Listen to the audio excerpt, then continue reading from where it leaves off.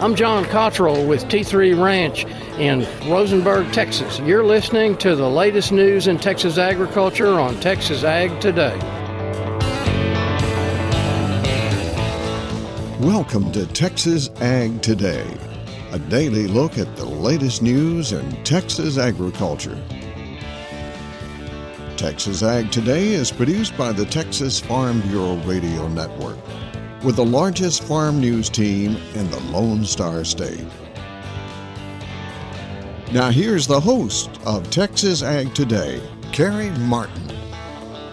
Hello, Texas. I know it is hot out there, but that's not slowing us down. We got another episode of Texas Ag Today ready to go for you. So jump on in with me. I've got the AC running. Buckle up and let's take a ride around the Lone Star State as we cover the most important industry in this greatest state in the nation, Texas agriculture. In the news today, Texas is losing farmland faster than any other state. So preserving our wide open spaces should be a top priority. That's the goal of the Texas Agricultural Land Trust. We'll have an update on their fundraising efforts coming up to kick off today's show. My name is Kerry Martin. I'm your host along with the largest and most experienced farm news team in the Lone Star State. And we're all standing by to bring you the latest news in Texas agriculture, from the piney woods of East Texas to the rocky ranges of the Trans-Pecos, and from the Panhandle down to the Rio Grande Valley. For Texas High Plains farmers looking to market corn, there's still a lot that can happen to prices before the season's over. But one top grains analyst says there could be opportunities on the cash side. I'm James Hunt, and I'll have that story on Texas Ag Today. Yields are down on the first crop of rice this season, but the prospects for a second crop this fall along the Texas coast are not promising at all. I'm Tom Nicoletti, and I'll have the reasons why this is the case on Texas Ag Today. We'll have those stories plus Texas wildlife news and a complete look at the markets all coming up. The Texas Agricultural Land Trust has launched a public phase of a $10 million fundraising campaign to fully endow the Forever Texas Fund. Talt CEO Chad Ellis. In the past 15 years at Texas Ag Land Trust, we've become the largest homegrown land trust in the state. And one of the largest amongst the country. And this gala and this campaign that we just had was really a tribute to all the success and honoring individuals who helped grow the organization, and it helps us to fund the Forever Texas Fund. A recent fundraising event raised $500,000 for the fund. The Texas Agricultural Land Trust conserves the wide open spaces of Texas, most notably by partnering with landowners to develop conservation easements that protect agricultural working lands into perpetuity. Ellis says the Forever Texas Fund is set up to ensure that continues.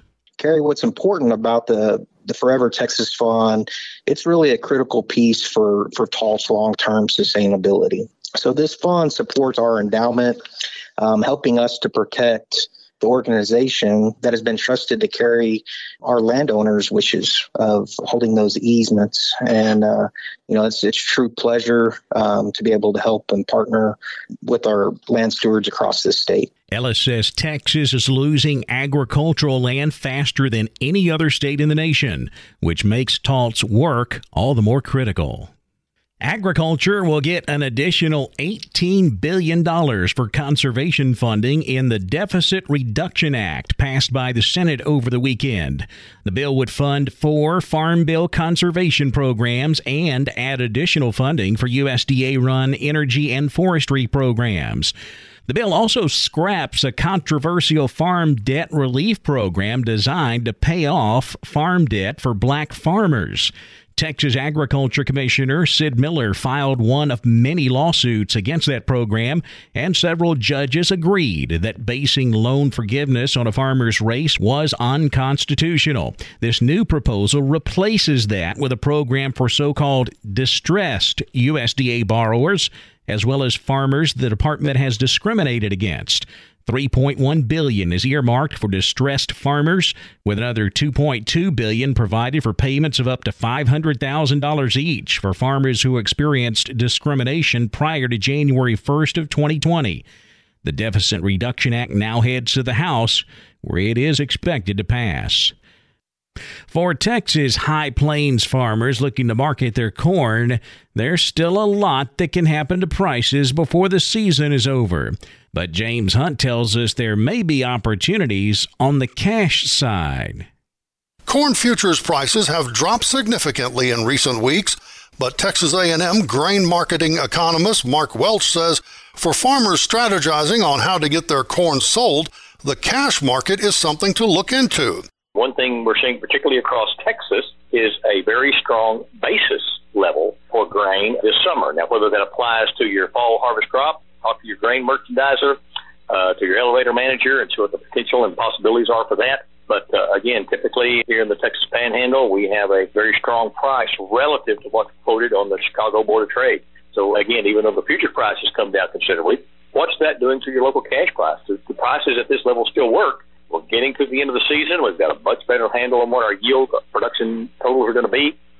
What can we do to still take advantage of that? And Dr. Welch says when it comes to the price situation overall, there's still time for a rebound. The corn crop's not done. We will get some important yield estimate information, particularly for the U.S. crop, over the next several weeks. It's been very hot in many areas of the Corn Belt, and so we'll be trying to get some estimates of what that might do to the U.S. national average yield.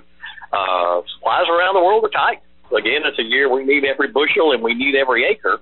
And so concerns around the yield potential can still bring us, I think, some price opportunities and so volatility ahead. When it comes to the yield estimates Dr. Welch mentioned, the latest updates will come Friday when USDA issues the monthly supply and demand and crop production reports. And beyond our production in the U.S., corn prices are also likely to be influenced by the outcome of Brazil's crop and how well things go in the effort to ship grain out of Ukraine. A lot of factors in play in the weeks ahead. I'm James Hunt on the Texas Farm Bureau Radio Network. Prospects for second crop rice on the Texas Gulf Coast do not look promising this year. Tom Nicoletti talks with a rice farmer in that area about the possibility of getting that ratoon crop this year. As Texas Gulf Coast farmers are harvesting their first crop of rice, the yields are being impacted by the hot summer temperatures and the drought. Here is Wharton County producer Tim Gertson. So what we are hoping for yield-wise this year would be about a 9,000 pound per acre first crop. That would be a dry yield. We're seeing probably something more in the range of 8,000 to 8,500 pounds right now. Now, if we continue into harvest, we may see that pick up. We still have some of our best fields left to cut. Hopefully, we'll get that yield bump up back to 9,000 or higher. Now, here is where we have had a major impact. So rice farmers on the Texas Gulf Coast rely significantly on what we call our ratoon crop, which is when the rice grows back. Same plant grows back from the base of the plant after our first crop, and we get to harvest it again in late October into November. And we have to water the crop up again for that to happen. And a lot of our water comes from the Colorado River through the Lower Colorado River Authority. It's surface water we use from Lake Travis and Lake Buchanan. And we were notified on July 1st of this year that because of the severity of the ongoing drought, there would be no water available for second crop. So all of our acres that we would normally second crop with surface water, we will not be able to second crop at all this year. So on my farm, I'm about half and half. So I've got about 800 acres on an irrigation well that will get second crop, and 800 acres on surface water that won't get second crop. So second crop is usually where most of our profits made. So it was really disheartening to find out that we would not get water. But at the same time, I also understand that this drought's impacting everyone, and it's definitely significant. Those comments from Tim Gertson, a rice farmer on the Texas coast. I'm Tom Nicoletti with the Texas Farm Bureau Radio Network. White-winged doves are expanding their territory. I'm Jessica Domel, and I'll have more coming up on Texas Ag Today.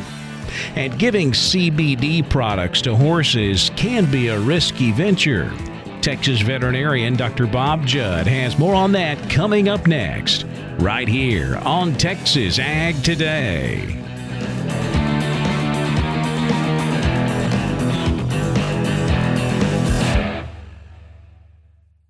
Texas youth can expect the best in life by holding themselves to the highest standards, and the Texas Farm Bureau can help students put together the pieces that make up a successful leader. Through our Student Success Series, students in 8th through 12th grade can learn more about leadership, networking, and personal professionalism. Registration for Student Success Series is open now. Find out more information at texasfarmbureau.org.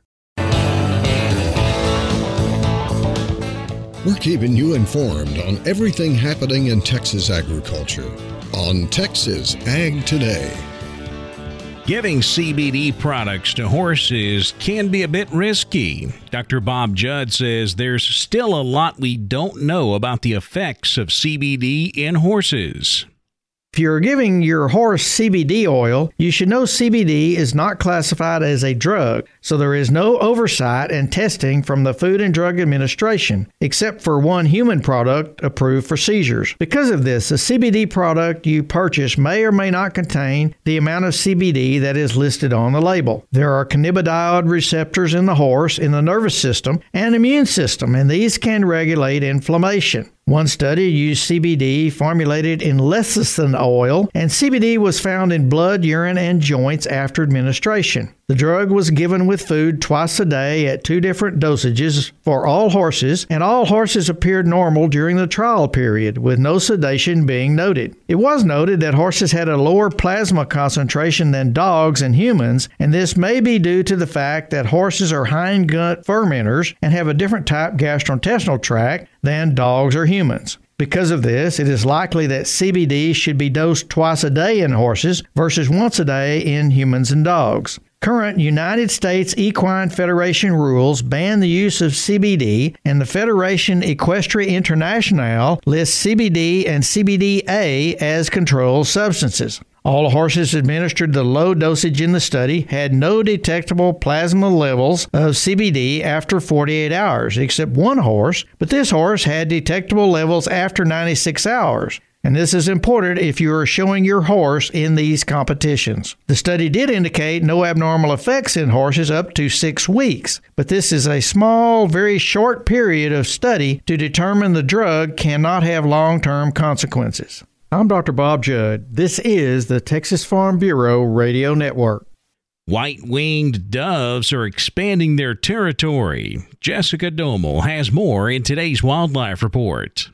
White-winged doves continue to move beyond their traditional territory. Owen Fitzsimmons, webless migratory game bird program leader for the Texas Parks and Wildlife Department, joins us with more. White-wings have expanded out of their historic range in the Rio Grande Valley over the past 30 or 40 years, and they've continued to expand north and east and west across the U.S. I was actually in northern Washington on one of the San Juan Islands last July, almost a year ago, and I actually saw a white-wing all the way up there. So they're definitely expanding. I think they're breeding as far north as Nebraska now. What that means for our hunters is just more opportunity for those white wings. I don't think we're seeing much displacement as far as white wings pushing mourning doves out, because most of these birds outside of their historic range are urban or suburban birds. So most of the time you're going to catch your white wings coming out of the cities and hitting those ag fields and then returning to the cities to roost. So they're occupying a little bit different habitat, and I think it's just more opportunity for our hunters. Eurasian collared doves, which are invasive, are also expanding rapidly across the United States. You see a lot of individual competition where the bigger white wings and the even bigger collared doves will kind of bully the smaller mourning doves around at certain feeding sites or maybe at a nest site. But overall, we don't think there's any major population implications. Fitzsimmons says that white-winged dove numbers have grown over the past 7 or 8 years and appear to have leveled off in Texas. Mourning doves have declined nationally for decades, but we aren't seeing major declines in Texas. Dove hunting season in the north and central zones opens on September 1st. In the south zone, opening day is September 14th. Full season dates are available at OutdoorAnnual.com. Be sure to click on the link that says 2022-2023 hunting season dates. For the Texas Farm Bureau Radio Network, I'm Jessica Domel. The cattle market closed lower on Tuesday, giving back all of Monday's gains. We'll take a closer look at all of Tuesday's livestock, cotton, grain, energy, and financial markets coming up next. Keep it right here on Texas Ag Today.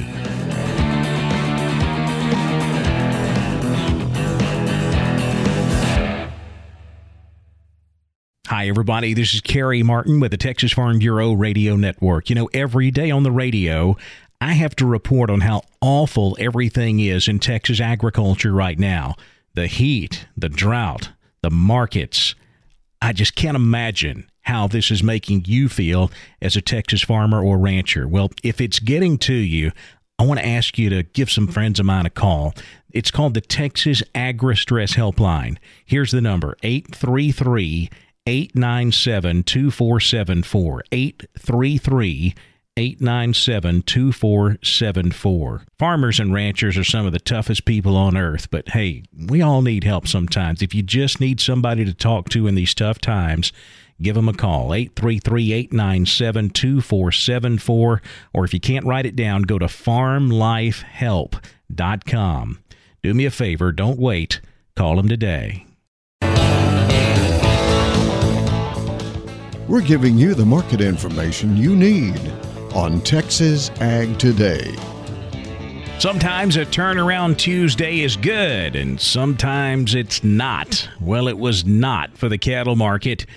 If you remember Monday, we had a really nice run-up in cattle prices. However, we gave all that back and then some in Tuesday's cattle trade. Both live and feeder cattle ending in the red Tuesday. August live cattle down 37 at $137.97. The October down $1.05, $143.17. December live cattle down 80 cents, $149.65. August feeder cattle dropped $247, $178.80. September feeders down $3.15 at $182.50. October feeder cattle down $212 at $185.57. Cash fed cattle trade all quiet on Tuesday. Feedlots here in the south asking $138 to $140. No asking prices reported out of the north so far this week. Boxed beef prices mixed on Tuesday. Choice down 60 cents at $265.64. Select was up 88, $239.74. Now let's check the auction barns. We're walking the pens with Larry Marble. Let's get started with old auctioneer Troy selling that calf. While he sells him, let's talk to Jody Fry and see how calves and cattle sold in Angelo on Thursday. Jody? Bigger numbers today, almost 1,700 compared to about 1,500 last week. Better quality steers, 400 to 600 pounds, from 140 up to a high of near 195, mostly 155 to 180. Better quality heifers, 400 to 600 pounds, 125 up to a high of 165, mostly 135 to 155. Slaughter cows averaged to high yielding from 60 to 74. Had several of the highest yielding slaughter cows from 76 to a high of 86. Thinner or lower yielding type cows, 35 to 57. Slaughter bulls, 77 to 93. Several of the highest yielding slaughter bulls from 95 all the way up to a high of 113. Bred cows and 2-year-olds, a few small groups, medium to heavy bred young cows from 800 to 1175. Cow-calf pairs, baby tooth to good solid mouth, a few of those as well from 800 to a high of 1225. How do you feel about next week's sale? Sheep and goat sale, it's hanging right around that 7,000 head mark, so I look for that many or more. Nothing's changed. Pretty good market on the better quality stock that we've got. Looks like these cattle numbers going to continue somewhere in the range of 1,400 to 1,600 head. Tell everybody how to get a hold of you, Jody Fry. You bet. The office number is 325-653-3371. My mobile phone's 234-7895. We appreciate it and talk to you next week. Sounds good, Larry. And neighbor, I'll talk to you tomorrow. I'm Larry Marble. This has been Walking the Pens on the Texas Farm Bureau Radio Network. See you then. Thanks, Larry. Back over to the futures market now, where lean hogs finished mixed on Tuesday. August hogs up 40 cents at $122.20. October hogs down 70, $99.60. Class 3 milk was higher. August milk up 14 cents, $20.09 a hundredweight. September milk up 50 cents at $19.90 a hundred. It looks like cotton traders are finally getting the message that we have an absolutely horrible cotton crop here in Texas. It seems like no one's really paid much attention to that all summer long. Well, yeah, they've talked about it, but you haven't seen it reflected in the market. Well, we're knocking on dollar cotton again on the December contract, and you can thank those weekly cotton crop ratings that come out each week. Monday's ratings show 31% of the nation's cotton crop rated good to excellent. Normally, we're looking at about 50% in that category. And speaking of 50%, nearly 50% of the Texas cotton crop is now rated poor to very poor. So traders finally taking note of that and putting that premium back into the market. Big shot in the arm on cotton prices on Tuesday. October cotton jumped 296 points, 104.54. And that December contract now near $1 again, up 348 points, 99.07. Corn market seeing the same kind of thing, just not quite so drastic of a move. Corn crop condition ratings dropping 3% this week in the good to excellent category, so that helped to put a few pennies on the corn market. September corn up 7 cents, $6.15.5. December corn up 6 3/4 at $6.14 a bushel. The wheat market was mixed, with hard wheat finishing mostly higher, soft wheat closing mixed. Nearby September contract, Kansas City wheat up 4 cents, $8.51 3/4. New crop July up 3/4 at $8.58.5. September Chicago wheat up 1 3/4, $7.81.5. While July Chicago wheat was down 2 cents, $8.28 a bushel. In the energy markets, September natural gas up 24 cents Tuesday at $7.83. September crude oil up a nickel, $90.81 a barrel. The financial markets lower Tuesday afternoon. The Dow down 50 points at 32,782. The Nasdaq down 143 points, 12,500. The S&P down 16 at 4,123. That wraps up our look at the markets, and that wraps up this edition of Texas Ag Today. My name's Kerry Martin. Hope to see you back here next time as we cover the most important industry in this greatest state on the planet, Texas agriculture. Thanks for listening to Texas Ag Today. Be sure to subscribe to our podcast on Apple Podcasts, Google Podcasts, or Spotify. For more Texas Ag news and information, check out our website at texasfarmbureau.org or tfbradio.com. Texas Ag Today is a production of the Texas Farm Bureau Radio Network.